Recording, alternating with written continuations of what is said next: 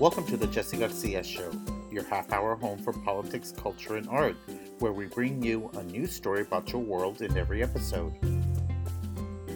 Today's guest is Marilyn Sulay, a businesswoman, inventor, and global entrepreneur who broke glass ceilings in the media and tech world. But Marilyn had to fight discrimination along the way, once folks would learn that she was transgender. We'll talk about her tough journey and our special hometown Texas connection. Thank you for following the Jesse Garcia Show on Twitter, Facebook, and Instagram. For more information about the podcast, visit jessegarciashow.com. The LGBTQ community has come a long way in the last 2 decades, thanks to Supreme Court rulings, congressional actions, and presidential orders. But the community still faces a steep hill to climb when it comes to acceptance. Being visible and occupying spaces that were not available to us in the past definitely helps our cause. A growing number of Americans now say they know someone who's transgender, according to a Pew Research study released last year. 42% of Americans polled say they personally knew a transgender individual, but sadly, only 41% believe that a person's gender can be different from the sex they were assigned at birth. A lot of judgment, fear of the unknown, and just plain ignorance places undue burdens on marginalized communities like trans folks, who have to work twice as hard to access education, health services, employment, and a place to live. My guest today can affirm that reality. Marilyn Sulay knew at a very young age who she was. It just took the world a little while to catch up to her reality. Rather than let transphobic attitudes decide her fate, she took control of her own narrative and charted a course to a most extraordinary life that took her from a small Texas border town to places like Washington, D.C., New York City, and Spain, all while living her most authentic life. I want to welcome to the show a very good friend of mine that I just barely met this month, that I feel like we should have met a long time ago, Marilyn Sulay. She is an amazing woman who I was at an event with recently. We're getting awarded from the Trans Latinx DMV Community Honors 2021 ceremony. And they started announcing the award winners and they started talking about our backgrounds. And both of us were like, what? You're from Brownsville, Texas, too? Oh my God. And then we end up from the same high school, similar classes. Like, oh my God, we should have been friends. Homer Hanna High School, honey. Yeah, Homer Hanna High School. The Golden Eagles. I am so sorry we didn't get to meet 30 years ago, but now we get to meet each other here in DC. And I brought you on the show because you're doing a lot of great things in the DMV. Welcome. I want to thank you for that. I want to thank you for inviting me to your show. We just met, but it felt like we've been knowing each other forever. Like we have the same type of culture. We grew up within the same, I think, similar, not same, but circumstances. So I felt so happy to say yes. I want to be in the show. I want to talk about my story. I want to tell others about me and you. You have a good story too. Like she's been overwhelmed by me because not only did I invite her on the podcast, I invited her to my home. We had a tamalada together. I saw her show up in her beautiful dress and hair made up, and she got her hands in the masa. Yes, honey. And I gained 4 pounds because of you. We had such a good time, and she came in with her friend Lydia, and they were gonna be like, "Okay, we're only gonna stay for a little while because we got some party." They stayed the whole time. Yes, I was just absolutely. like, "You're just." Lydia also loved it. Lydia also loved it. She was like, she's from Spain, but she loved the tamales, and she kept saying, "Oh my God, this is so cool." So yeah, we had a really good time. Like we didn't want to leave, but we had to. I'm always busy. So. But I wanted to bring you on the show because not only did your story that when you got that award that night, they shared a lot that you do. But one other thing that touched me is the fact that you're from Brownsville, Texas.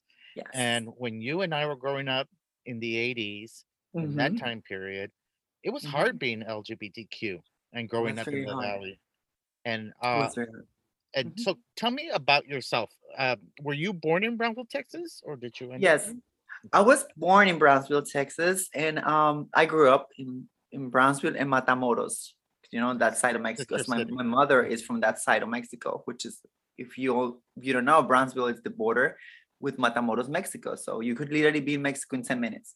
Yeah. So I grew up there, and I went to school. I'm sorry, I went to school some years in Mexico, some years in Texas, because my parents got divorced. My mother went back to Mexico, so I had to go to school for a few years in Mexico. Then we came back, and I started school again in Texas until I graduated from Hannah High School. But Class of 90. class of 1992. Yeah, I was class of 89. So when I was a senior, you were a freshman. Yes, Like, imagine that. yeah. Well, I wasn't that fresh, but yeah, I was a freshman. So yes, growing up in the valley was kind of I don't want to say bad, because it has its really good things, but it is, it is a region where it's very Mexican culturized, which Machismo. machismo and religious and all of these things. So me not being ever in the closet, because Yeah. I was always, flamboyant, and I was always like, the girl that would wear the black nails and say I was a rocker, that I Yeah. would love rock, and You were authentic. So, You were huh? authentic. You lived an Yeah, authentic yeah, life. absolutely. Yeah. So when people would ask me, I would not deny it. Yeah. But that became a problem for obviously my family, because my Yeah. family is of Mexican background, and you know people talk and what they're gonna say. So as soon as I graduated high school, I left. Like I literally like was waiting just to graduate from high school and leave Brownsville. But like I have family there still, and I still go back Yeah. sometimes.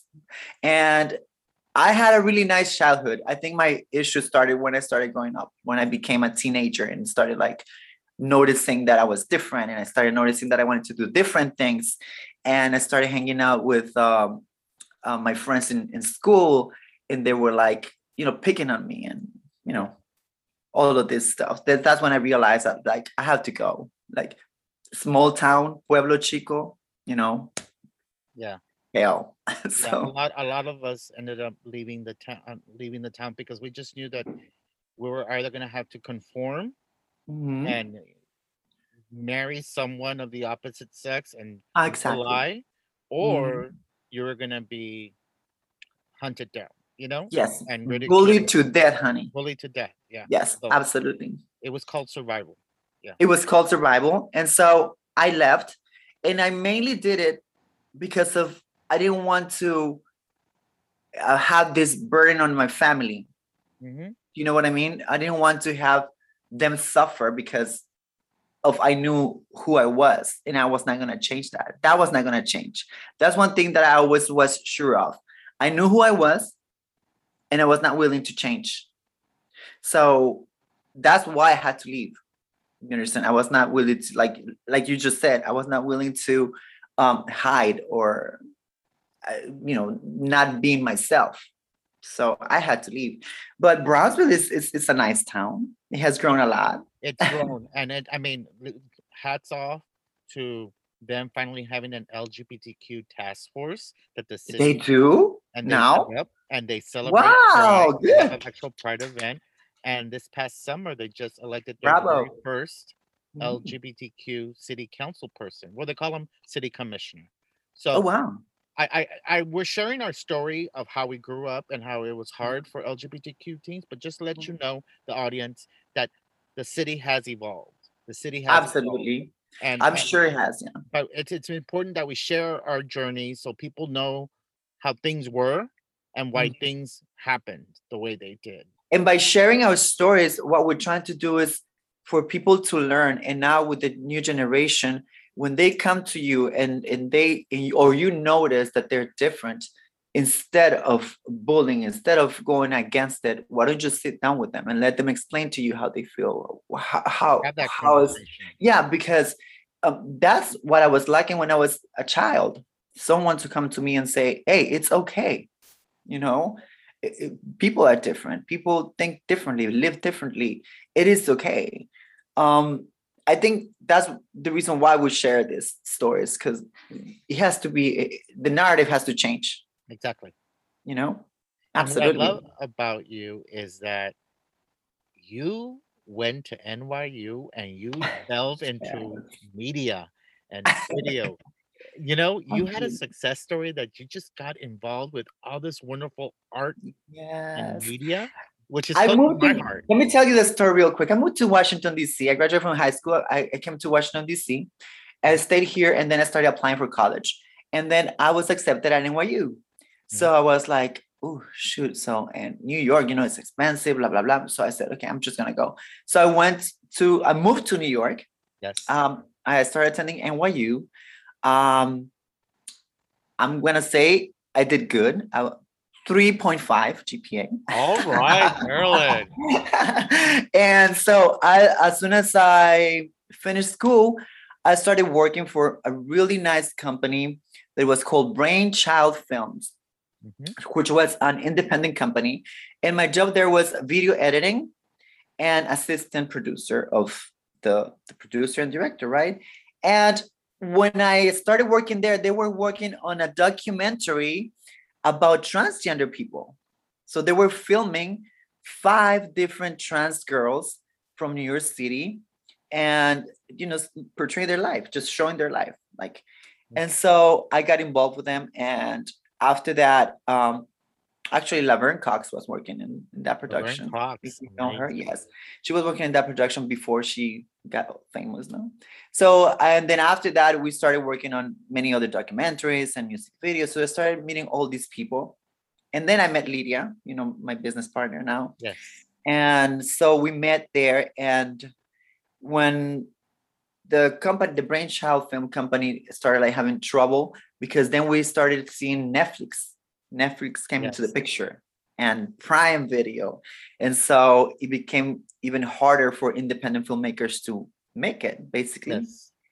So after we decided, like, what we're gonna do now, like Brainchild is like not working out anymore.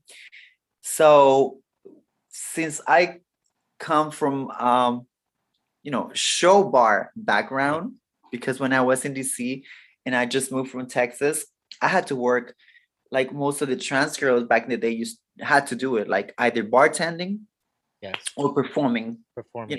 showgirls. So I told Lydia, since I come from that background, why don't we try opening a bar? And so we were in New York City then, and we opened the first trans-owned bar in Astoria, Queens. It got And let me noticed in tell you, it was in a the New success, Yorker. honey. It came out in Yeah. the New Yorker. I was so when I was doing my research on you, I was like, my God, look at her making headlines. I loved it. How was that Absolutely. Well, experience owning a bar? you can also find it on the New York Times. The New York Times came in Wow. and interviewed us. New York One, which is the local TV news. Yes. So we made some noise, being the first trans girls to own a bar in New York City, which most of the bars in New York City, gay bars, are male owned, Yes. gay male owned. So I remember when we went to get our first award for the bar, nightlife award. It was We were the only 2 girls sitting on the Yes. table. Like the rest of the people were like gay men that own bars. So when they gave us the award, I felt so proud. Like I was just proud. I'm like, this girl from Brownsville, Texas, way south of Mexican Yes. heritage, sitting here in New York City, receiving an award among all these men. Breaking And the then, ceiling, the glass so yeah, ceiling. that's when I said, you know what, I think I've been doing a good job so far, believing in myself. Yeah, So, you had an amazing journey with work in not only the United States, but Europe. You went abroad mhm, and you did yeah, it as your authentic self, never hiding yeah, who you were. While no, you were trailblazing as an entrepreneur and an inventor, because you invented stuff. yes. What obstacles did you face in the media and tech business? Okay, the obstacle that I would say I constantly kept um, finding was mm, trying to change, like I just mentioned before, the narrative of trans women, it was harder for me. I had to keep demonstrating twice as hard that trans women, we could be educated, we could be professionals. We had to actually fight twice as hard to just earn a place in a world that is also ruled by men, which is a business Yes. world. Yes. So that's the part that I always found like difficult, because it is already difficult being a woman trying to enter a man's business world. Imagine being a trans woman. Exactly. So I had to actually earn everything that I have accomplished, like working twice as hard. And that's an obstacle that I kept finding, because people would assume automatically when they discover, let's call it like that, when they discover that you're actually a trans woman, they go back to the typical negative stereotype that the media itself has already put in our minds. Like, you're either a prostitute, or you're either a drug addict, or you have no education, or so I had to prove that that's not the case. That's not always the truth. There are trans women out there. There are doctors, lawyers, teachers, accountants that I know of. So we need to change that as well in media. So it was my job to go there and prove them wrong. You And invented that's why I started working with them. Yeah. Can you tell us about what you invented? You invented an Yes, actually, so we had the bar, and then while we have in the bar, me and Lydia were thinking the next thing to do. So me and her, we started like thinking what to do next, what should we do. So one time she traveled to see her family in Spain, and she rented an Airbnb, and she couldn't get inside because she had to wait for the person that rented it out to come and give her the key. So she says, why don't you have a key lock box like in the United States, where you can just leave your key in there? So they said, what is that? So they didn't know that existed in the United States, in Spain, I'm sorry. So when she came back, she said to me, guess what? This was happening. And we're like, so they don't know like key lock boxes existed. And say, yeah, but the problem is that with the key lock box, they still have to come and change the pin. So we started thinking about how can we make that more efficient. Exactly. And so we created a Bluetooth Wi-Fi enabled lockbox. Wow. That you could actually open with an app. So what would you have to do for Airbnb people is like, you rent their Airbnb, you send them a link to download your app. When they get there, they turn on the box, it connects to your app, and you open it. So you don't have to be present. So we started looking for investors to develop the idea, and we found investors in Barcelona. They were so happy to give us some money and invested in our project. And so one of the requirements was that we had to travel there and live there and develop it there. And I said, okay, I gotta go. That's an amazing story. How did you like living abroad? Oh, it was amazing. It's a whole, well, of course, it's a new world. It's like I found out that living abroad, it's like reliving, like you born again. Like you get to experience things like brand new. Absolutely, like brand new. Yeah. To start with, nobody knew my previous name, nobody knew my past. So I went there and started just being quote unquote normal. Yeah. Until we got to the part where like, they had to find out who you are, because investors, they have to like do their research and stuff. Yeah. And that's when I started encountering again the issues that I mentioned before. Like, but is she gonna be responsible? Is she gonna be reliable? Is she, you know what I mean? Yeah. So, but that they didn't take you serious when you had already opened up businesses. Exactly. That's my point. And have a college degree that people would, I mean, in a school that everybody's trying to get into with a 3.5, they don't know that side of you. Exactly. It's the minute that they find out that you're a trans woman, everything changes, and it's sad, but it's true. Like, even like you said, even when you have presented them with a great resume and with great experiences, so they will be judging. And that's one of the things that I encounter the most, prejudice. And I don't know we're going to end that, but we have to change that. Yeah. People One thing cannot that be prejudiced. I love your success story, and I'm glad you're sharing it because it hopefully inspires some folks that are listening to the podcast. But I want the listeners to know that you also paid your dues. I mean, when you got to Absolutely. DC, you actually worked in the nonprofit health sector. I mean, you provided bilingual health information via hotlines. Was it Uh-huh. Whitman Walker Clinic? Yes, it was Whitman Walker Clinic, and they created something called uh, the AIDS hotline. And Yes. they also did it in Spanish, La Línea Telefónica del SIDA. So they hired me.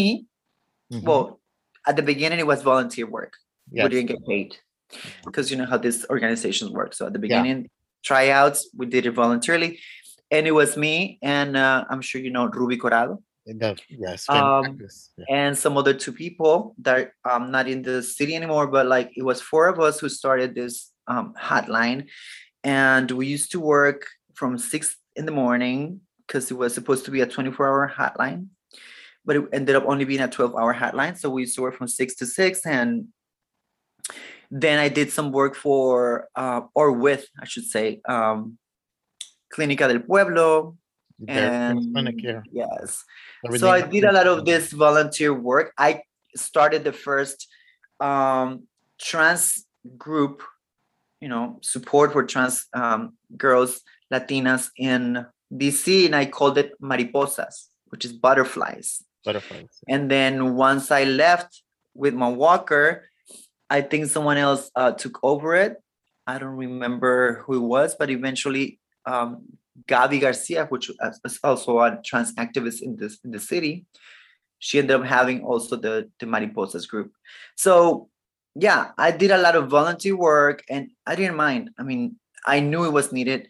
I knew that there's a lot of spaces that need to be open up for trans girls and Latinas mostly. Because I don't know, well, you've been in DC for a long time too. And at the beginning, the Latino community was small also. Very small. Yeah, Yes. very small. We're not And even currently we're only like 13% of the population. well, imagine that. Imagine before. Yeah. So, and especially trans girls, trans Latina girls, Yes. we weren't getting any help at all. Like we were like immigrants, Yeah. Salvadorian trans girls and Hondurans and girls that probably didn't have their documentation, on point. So it was always an issue with trans Latinas. So we started creating these groups, and I was doing it voluntarily until they offered me a job at Woodman Walker as a health educator. And so I trained, certified, and I worked as a health educator for 2 years for Women Walker Clinic. That was Yes. great work. And They were paying me then. paying you then, and all this volunteer and working with the public kind of prepared you for your later roles in life and business because you have to be that mover and shaker and be able to relate to people at a certain way in a certain level. And Yes, every little thing that we do helps us in the future. absolutely. All I this stuff. learned by doing all this volunteer work and job with my worker. I learned that you have to be resilient. You have to be tough. You have to have tough skin. You know Yes. what I mean? Like you cannot let like I understand it's hurtful sometimes with how people might react to a trans woman or a gay man or whatever it is, but we learn how to be resilient. We Yeah. learn how to be strong. And I think all this prepare me for the business world. Because remember, I was working with the LGBT community all this time, doing volunteer work and work. But then when I moved to New York and started all these businesses, it was not the LGBTQ community anymore. So it was like the heteronormative world where I actually had to go out and try to blend in, Yes. and you had all this stigma like lingering around. So it was double, but I was prepared. Thanks to all these things that I did, I learned how to be strong, resilient, and I know how to, buy back. Exactly. Exactly.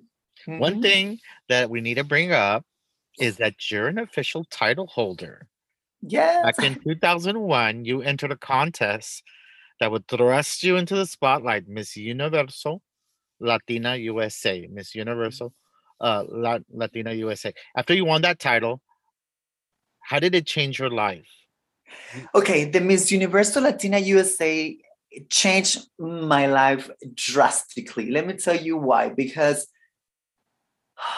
they taught me how to be not like the Miss Universe Latina USA pageant is not only about the outside beauty. Their not logo, I was gonna say. Their motto is beauty with a purpose, which Yes. means you have to do something for the community. Like you're not just going there and winning because you're pretty or because you have a talent or because you dance or sing or act. Like you have to have the commitment for a whole year to do something for the community, whether it's a workshop, a course or a talk, a speech, a fundraiser, whatever it is. So it taught me how to be disciplined. It taught me how to be always well dressed because you're representing a title. So it taught me how to give back. You understand it? Mulusa has always been giving back to the community. We call it Mulusa, by the way. Melusa? Yeah, Mulusa, Miss Universe Latina USA. Mulusa has always been giving back to the community. The queen, the reigning queen, would have to go out and do fundraiser for like to get toys for kids that have no toys in Christmas. They would have Christmas dinners and go out and give to the homeless. They would have workshops in which teach you how to build a resume for the girls who don't know how to build a resume. They will have ESL classes for the girls who are not very well spoken in English. Yeah. So it taught me a lot. I think that's why one of the reasons that I stick around. Like Yeah. I love You Mulusa. now I'm Mulusa. you now sit on the board of this important pageant, and it's coming up Yes, soon. absolutely. And Yeah. so what made you still stay involved with this board? Because of the Well, philanthropy aspect? part of the reason I stayed is some of the things I already mentioned, but also we been giving back to the community as an organization, Miss Universe Latina USA. And one of the things that made me stay is because now I want to keep doing that, but I want to be able to um, empower women like me, trans women like me. And that's why we created the Rainbow Visibility Platform with Mulusa, Yes. because now what we want to do is, like I just said, we don't want to just help the LGBTQ plus community or the trans Latina girls to pay their rent or to get their hormones. No, we want to teach them how to survive. We want to teach them skills. We want to teach them how to go to a job interview. You know, we want to go further than just giving them money or giving them help and then just go their way. No, like this time we want to empower. This time we want to upraise, mentor. I mean, how many girls out there just like me could become also entrepreneurs? Like instead of you doing makeup, why don't you create your own makeup line? Your own salon. Exactly. Why don't you open What a your own business? what a You know? beautiful mission and purpose. I'm so happy that Yes. the pageant Yes. has evolved to this. To this. And we used to finance, well, the pageant used to finance all of this through the revenues they made from the pageant, Yes. but out of pocket. So what we're trying to do now is after 20 years of doing that, we're like, you know what, maybe it's time to start reaching out to the organizations that actually give funds and give grants so we can finance all these things that we have in mind. We want to create we already have something called with one of the formers called Trans Goofy Games, which is the trans Olympiadas, you know what I mean? The Olympics for trans girls. So Yes. we want to continue doing that, but now we want to do it nationally. We want to have a team from every state and come and compete. I don't know, summertime Olympics for trans girls. So we want to do That's a all these great things. idea. Yes, and we want to do all these things. We want to continue, obviously, with the beauty pageant, which takes place every October. But then all through the year, we have the preliminaries, which in February 20th, you're invited to come to Miss DC Universo Latina, which is going to take place February 20th. And yes, that's why I stayed, because I want to push this to being more than just a beauty pageant, because it's never been only a beauty pageant. It's been about giving back. Mm-hmm. So, if anyone's listening and they want to participate in the pageant, what are some of the hints? Some of the hints is, be ready to work if you win. Be ready to work. Okay, that's one. Be ready to work. Be ready to commit to. There's actually in the contract, if you're a winner, you are committing yourself to raise up to $5,000 to give back to an organization. This last year I think we gave Alexa 1,500, her organization, Trans Latinx X DMB. Yeah. And then we gave to also St. Jude's Hospital for cancer. So we gave a total of 5,000. So one of the requirements for the girls who want to compete is be committed, be ready to go out there, be visible, talk about us, talk about the community, and find a way to help others. Because you're not gonna come here and be just pretty on stage. No. There's more to it, honey. So be ready for it. Come with a purpose and 6-inch heels. 10-inch heels if possible. Yes, be prepared. One thing before we leave. What is the best thing a cisgendered person can do to be an impactful ally to a trans person? A cis person should always be respectful. You don't have to accept. Listen to what I'm saying. Yeah. I'm not asking you to accept me. I'm asking you to respect me if you don't want to accept me. Because I think a cis person, as long as they respect you and they treat you just like any other person, things are going to start changing. And I'm going to tell you why real quick.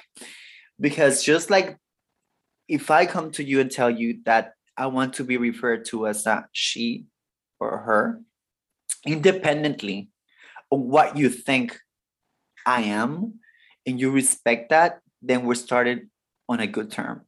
Yes. And from there, it's all respect. You understand? It's not because people always say, no, they need to accept us. No, because there are things that we in the LGBTQ plus community do not accept from others. You understand? But we respect that. Yeah. So I'm asking for the same thing back. Just respect what I'm asking you to do for me. That's all. So that's one of the things. My brother, for example, my brother is of a Mexican background, and it was really hard for him at the beginning to, use the right pronouns.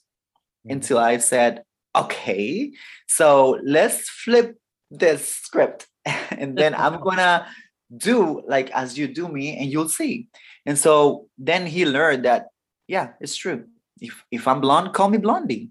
If I'm a woman, call me a woman. You know what I mean? So respect from the cis community. That's very important.